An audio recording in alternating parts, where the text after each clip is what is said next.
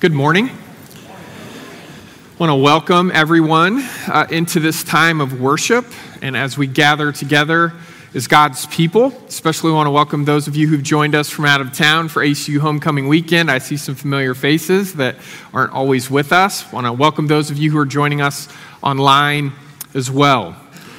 So as Avery mentioned, we are continuing this morning our series that's focusing on these words that we long to hear.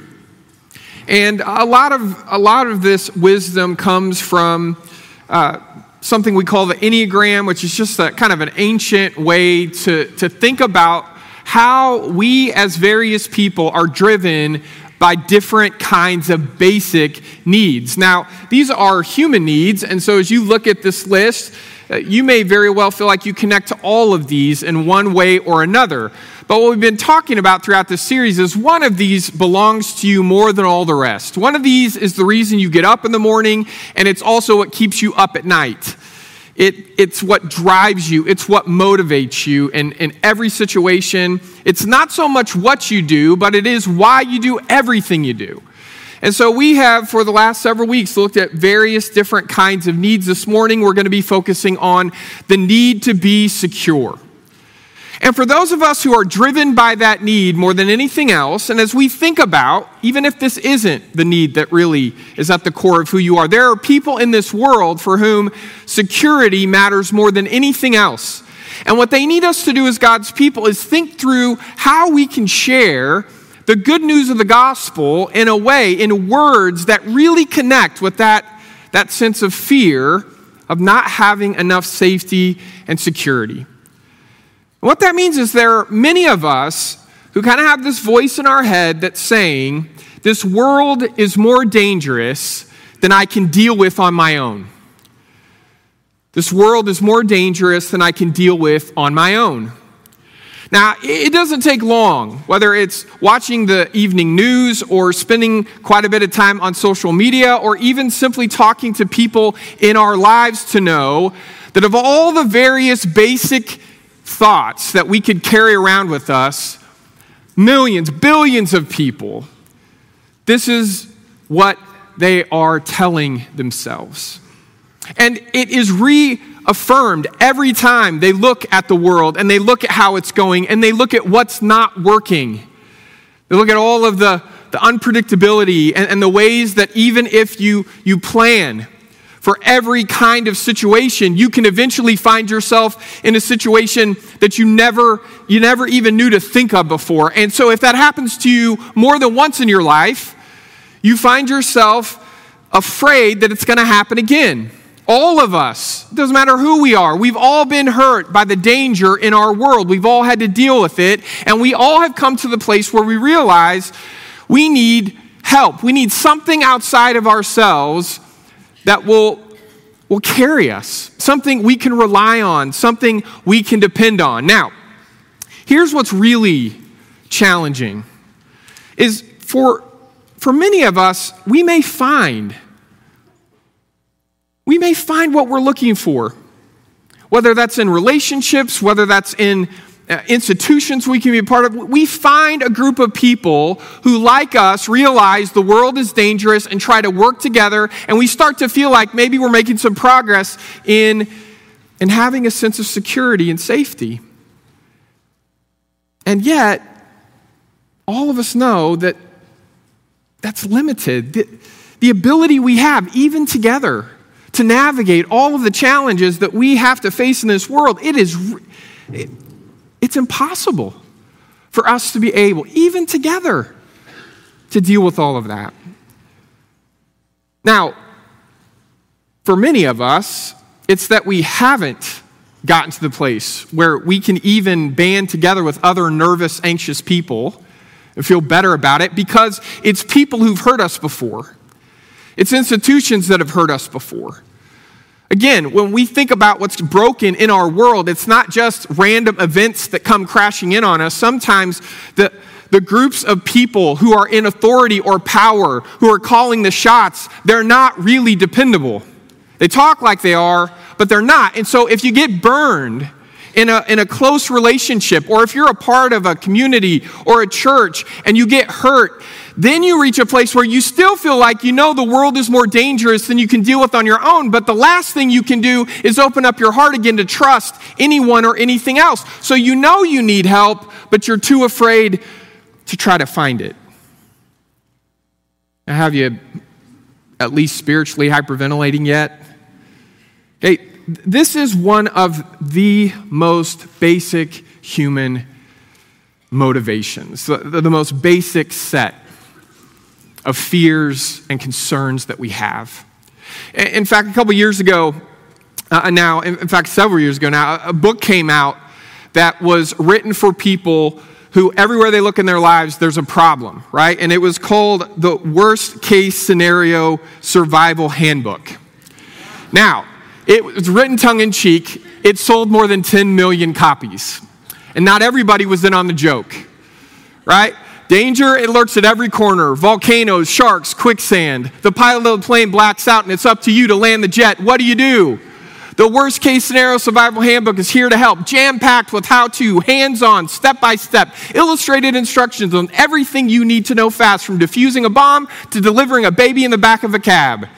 This indispensable, indestructible, pocket-sized guide is the definitive handbook for those times when life takes a sudden turn for the worse. The essential companion for a perilous age, because you never know. Now, it's good for us to laugh at ourselves. That's what this little book is trying to do, although it does include everything it promises. And you can't have over 10 million copies of a book sell unless some people think there's some useful wisdom there. I think it even teaches you how to survive wrestling an alligator or something, which I'm not personally at high risk of that ever happening. Another way to think of it is, what kind of basic questions do we wrestle with, right? A question like, what am I going to do if the worst thing I can imagine happening actually happens? Ever had a thought like that? And then when somebody tells you, well, you're just jumping to conclusions and that's never going to happen, you think deep down in your heart, you can't promise me that. What if the worst thing I can imagine happening actually happens? I've seen that take place in other people's lives. Maybe I've had times in my own life where it felt like the worst possible thing that could ever happen was happening to me. How can you tell me that? Or here's another question. How am I supposed to relax and enjoy how well things are going right now when I know that it could all come crashing down in an instant? Are you one of those people where even when life is going really smoothly and well, they're in the back of your mind, you're just waiting for the other shoe to drop, the other shoe to fall? You can't even really savor those kinds of experiences because you know they're going to come to an end and you're worried about when and exactly how that's going to happen? Or here's another question. How can I know which decision to make when I can't know exactly how it will all turn out? How can I make a decision when I have limited information? How can I trust myself to make a decision when I've tried diligently to make good decisions in the past and they blew up in my face? And so you get to this moment where you need to make an important choice and you just can't find a way to come to a decision, to hold on to that decision and follow through. You just keep changing your mind and you keep reaching for more information, more conversation. You keep putting off that decision moment. I think, again, all of us at one time or another, we have asked these kinds of questions. We've lived with these kinds of fears. And if you're somebody who would just openly confess, look, yeah, I run a little anxious. Yeah, I tend to have an amazing ability to imagine the worst possible outcome and then live my life in fear of that really happening. If you open up and share that with another Christian often, do you know what they quote to you? It comes from Matthew chapter 5, starting in verse 25. Right? We know this. You tell somebody, I'm really worried about something, and they say, therefore, I say to you, don't worry about your life, what you'll eat or what you'll drink, or about your body, what you'll wear. Isn't life more than food and the body more than clothes? Look at the birds in the sky. They don't sow seed or harvest grain or gather crops into barns, yet your heavenly Father feeds them. Aren't you worth much more than they are?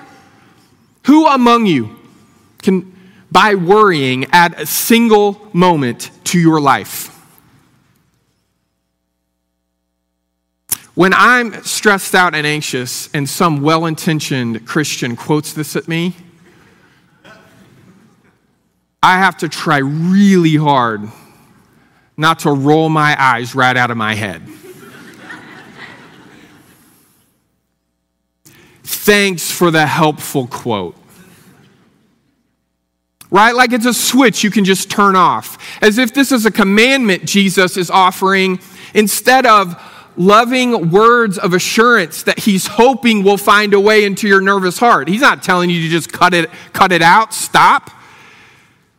Haven't you ever been in a situation where someone has never had a certain kind of experience before, or maybe you're older and they're younger and so they've never gone through whatever that is before, and you know they're going to be okay and you're just trying to help them take a breath and slow down? Wouldn't you say something like this to them? I mean, if you start trying to analyze this too closely, I start to worry about the fact that, you know what? The bottom line is, I want to live better than a bird.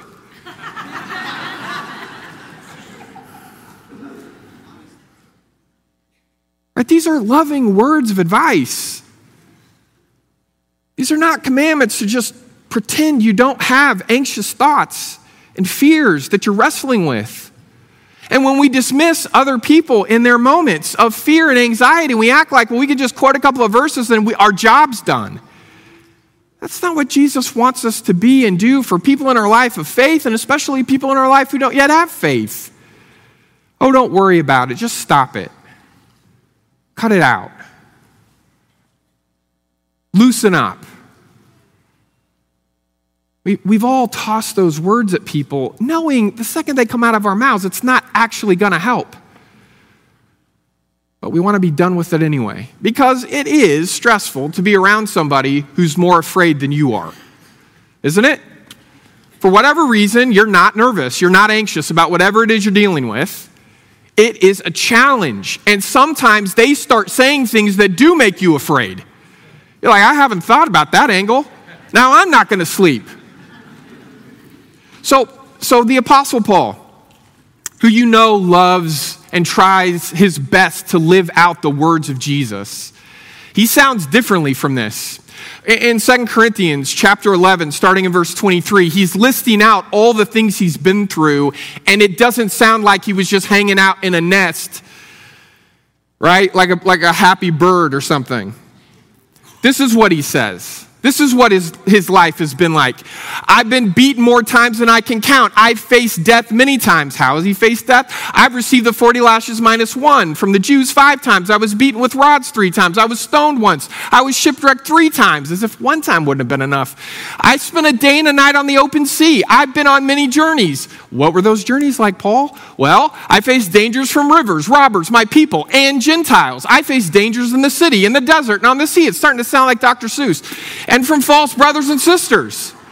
Green eggs and ham, you didn't get it? Okay, anyway, I have faced these dangers with hard work and heavy labor, many sleepless nights, hunger and thirst, often without food and in the cold without enough clothes, besides all the other things I could mention.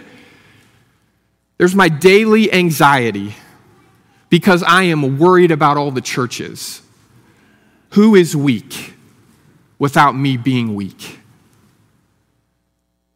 You can't just switch it off.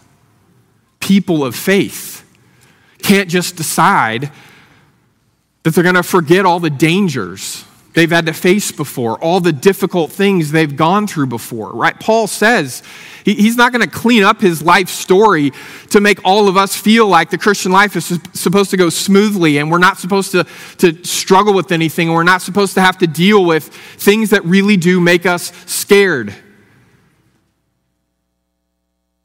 I love the honesty the Apostle Paul offers us when he says, all of you gathered at church today, if you feel small and weak and afraid, I do too. I do too. And so what does the gospel say to us? when these are the words that are driving so much of how we feel and what we experience and what we do, that the world is more dangerous than I can deal with on my own, and I want to rely on other people, but they've let me down before, so I need help, but I don't know how to ask for help, and I don't know who to try. What does the gospel say to us? Not, God's going to make the world less dangerous for you. God's going to promise you that everything really is just going to go exactly the way you want. I would love it if we could find that promise somewhere in the Bible. It's not there. Here's what the gospel says to us.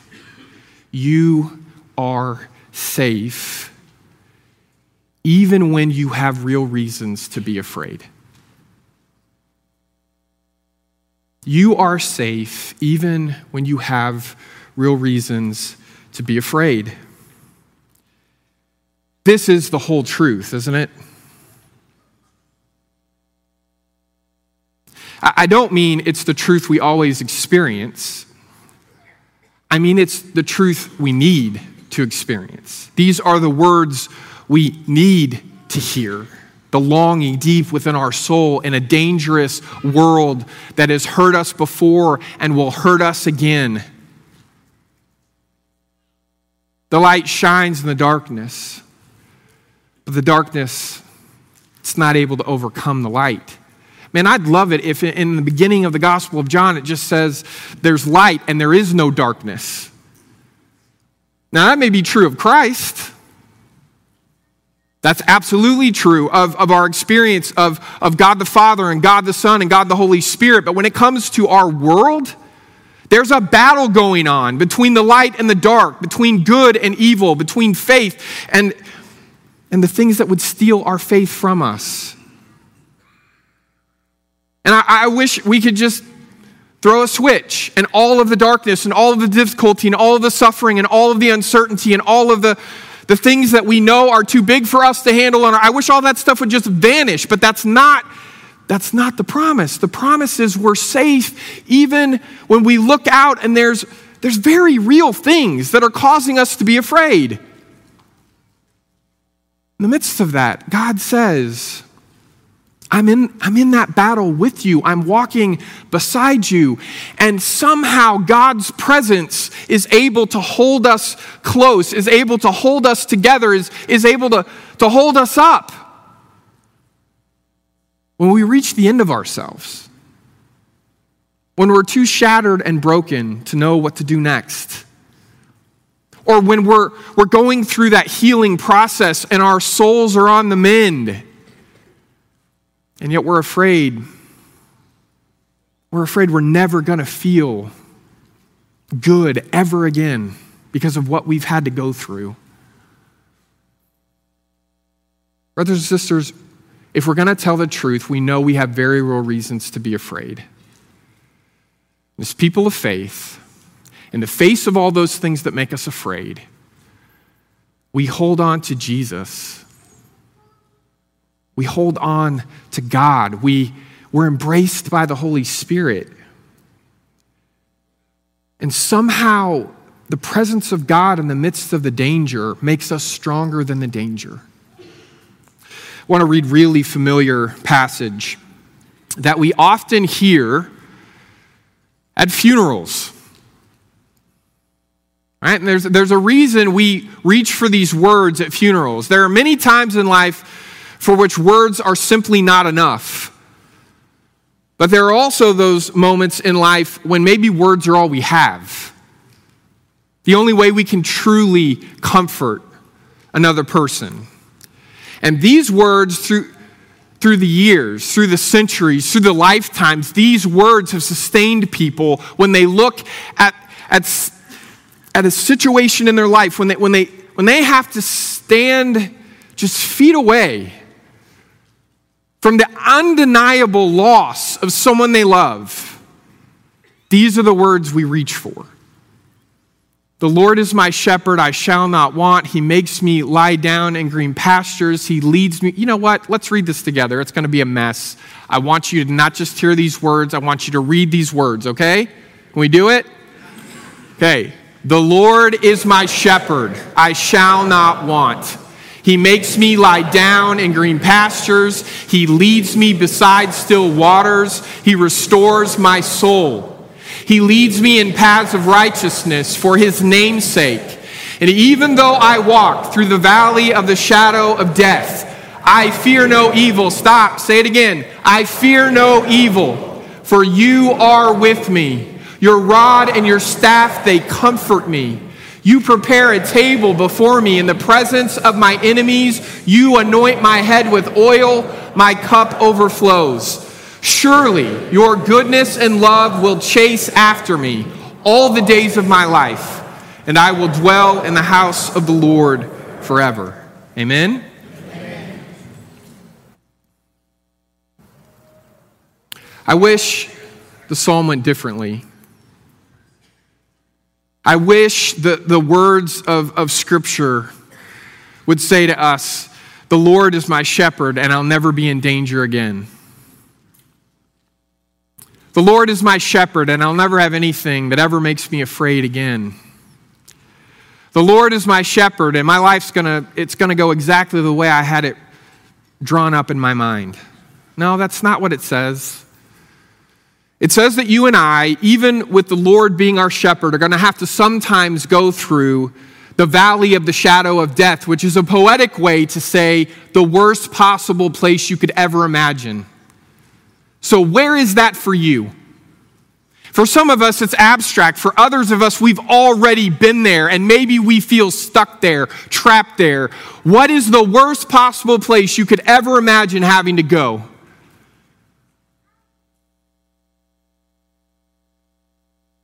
We want a God who would say to us, you're never going to have to go there again. That's not what God says to us. He says, you never have to go there alone again. It is so convicting to me that somehow on the cross, God finds a way through Jesus to experience what it's like to feel alone in the worst possible place you could ever imagine having to be. Which means that if Jesus found a way to that place, he's with you when you have to go there too. When you say to God, why did you let this happen? How could you let this happen? Don't you care about what this is doing to me? Don't you care about how this is hurting me? Don't you care about how this is hurting my family or the people I care about? Where are you? When Jesus cries out, my God, why have you forsaken me? It means that God has figured out how to be with you in that place where even as far as he could see, he couldn't see God. And even as far as he could hear, he couldn't hear anything. And yet he trusts that the God we have would never let you go to that place and abandon you there. The Bible never says that God turns his back on Jesus in that moment. We talk like that because we don't understand how God could be in the presence of sin. I've got news for you. Anytime God's in our presence, he's in the presence of sin. He's stronger than our sin. He's stronger than our darkness. He's stronger than the dangers that we have to go through. And I'm telling you, if I was going to build a God from the ground up, my God would never let me go through those things again. But if I build a God from the ground up, I've just built an idol. I know we all have different versions of the God we want, but brothers and sisters, there's only one true God we can have. And this is what he says.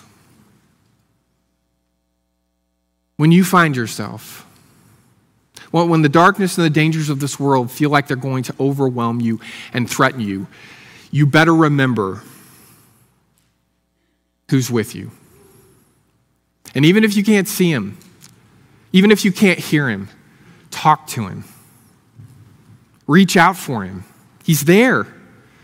You know, it reminds me of the story of the disciples and Jesus out on that lake when everything goes wrong. It's just this perfect storm. And they're terrified and they're afraid for good reason. They could drown. But part of the reason they're so afraid is they don't actually understand who's in the boat with them. They don't. They don't understand that the one who's with them can overcome the storm, can quiet the winds and the waves. And that instead of using his power always to stop them from having to go through that, what he does use his power for is to be a kind of presence in their life that saves them, that rescues them, that carries them. The gospel means that our true safety and our real security are found in God's faithful presence in our lives instead of being found in our ability to avoid dangerous situations in this life. Our safety and our security, they aren't defined by how smooth everything goes, how much everything makes sense, how much we're able to always, make the right decision that turns out just the way we'd hoped. That's not the key. The key is God's faithful presence anyway, in spite of it all, in the face of it all. The question I want us to really wrestle with this week, if this is one of the things that reaches deep in our soul, is what might you do differently if you could find the courage to trust that God is always with you and will always keep your soul safe? Right? I'm not asking you, do you think that God will always keep you physically safe? We know that's not true. I'm talking about your soul. I'm talking about the essence of who you are. Do you really believe? Could you find the courage? And by the way, courage isn't being brave once everything is worked out and you know exactly how it's going to go. That's knowledge. I'm talking about courage. I'm talking about finding a way to live in trust to God, knowing that there will be dangers and darkness and moments of struggle ahead, but God will not hand you over. God will not give up. God will not let those things tear your soul apart. He won't. Your soul, I can tell you this, in an unsafe world, because of God, your soul is safe.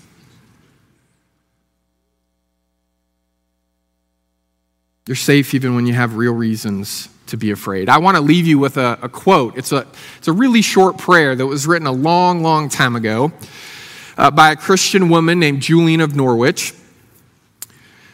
It's kind of almost like a breath prayer, I would say. It's pretty easy to memorize. All shall be well, and all shall be well, and all manner of things shall be well. You notice it's in the future tense.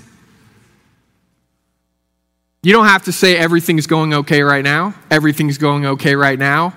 Everything in my life is going okay right now. It's not.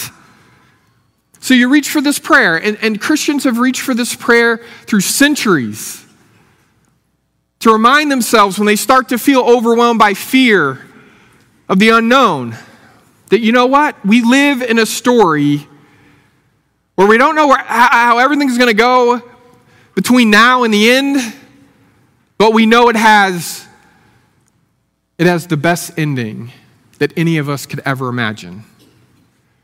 Right? It's an ending where everyone and everything gets to come home in the warm embrace of God the Father. Right? All shall be well, and all shall be well, and all manner of things shall be well. I want to just tell you something about Julian of Norwich. She lived alone. She almost never spent time with other people, and she lived through 3 waves of the plague in her village. So guess what that means? She was in isolation during a pandemic. This was her prayer. I think you know a little bit more about what she went through than you would have 2 years ago. All shall be well, and all shall be well, and all manner of things shall be well. Here's what I want to confess to you this morning. Throughout this series, I spend quite a bit of time getting ready for each one of these sermons, and not just the week I'm getting ready to preach it. It's been months now, longer than that, getting ready. And each week I start out and I think, oh, this is my need. Right? Every week. It's like I forget who I am. I'm reading about it, and I start getting nervous if it's a week about being afraid, and I start thinking, yeah, this is me. And then I keep reading, and I think, no, it isn't. I still have this obsession with getting everything perfect. And then this switch gets thrown in my heart where I think, man, this is a really challenging way to see the world. Right? Because I don't know how to see it any differently than perfectionism. So I don't have a way to say, man, that's exhausting. It's just my normal Monday afternoon. But man, when I stand in your shoes for a week, I develop a patience and a compassion that I've never had before. And I think that's one of the most important things that's happening in my life, in my soul throughout this series. And I want to tell you that because I think it's one of the best things God can do through us striving to understand not only ourselves, but other people. It gives us patience. It slows us down. Right? Because we start to realize not everybody sees the world the way we do. Not everybody's driven by what drives you or me. They have their own burden. And here's the truth. Church is a place where we share our burdens, not where they magically go away. We bear our burdens together because of the power of the gospel. And so if you're afraid, or if there's people in your life or people you work with, and they're always worried about the danger in the world, and they're trying to overcome it, and they know deep down they can't do it on their own, what they need to hear from us is not stop being afraid. What they need from us, brothers and sisters, is to be patient and compassionate and embody the good news of Jesus, that even though they have to go through the valley of the shadow of death, it's not just him that's going to walk beside them. You're going to too. You're going to as well. Because in the end, we become our true selves when we're able to get out of the way enough to let Jesus live through us, speak through us, minister through us, be present through us.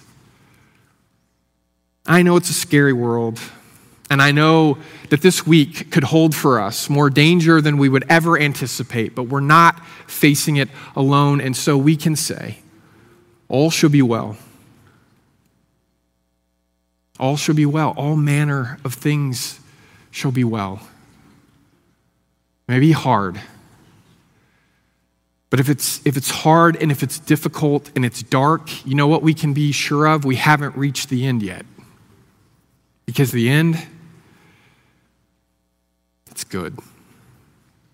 We're going to sing together now, and as we do, I want you to think about the people in your life who need to hear this message. I want you to think about people in your life that need someone to join them in the valley of the shadow of death. And I want you to find the courage to be that rod and that staff, to be someone they can rely on when they think they can't rely on anyone or anything. Help them remember that we're safe, even when we have real reasons to be afraid. Let's stand together and sing.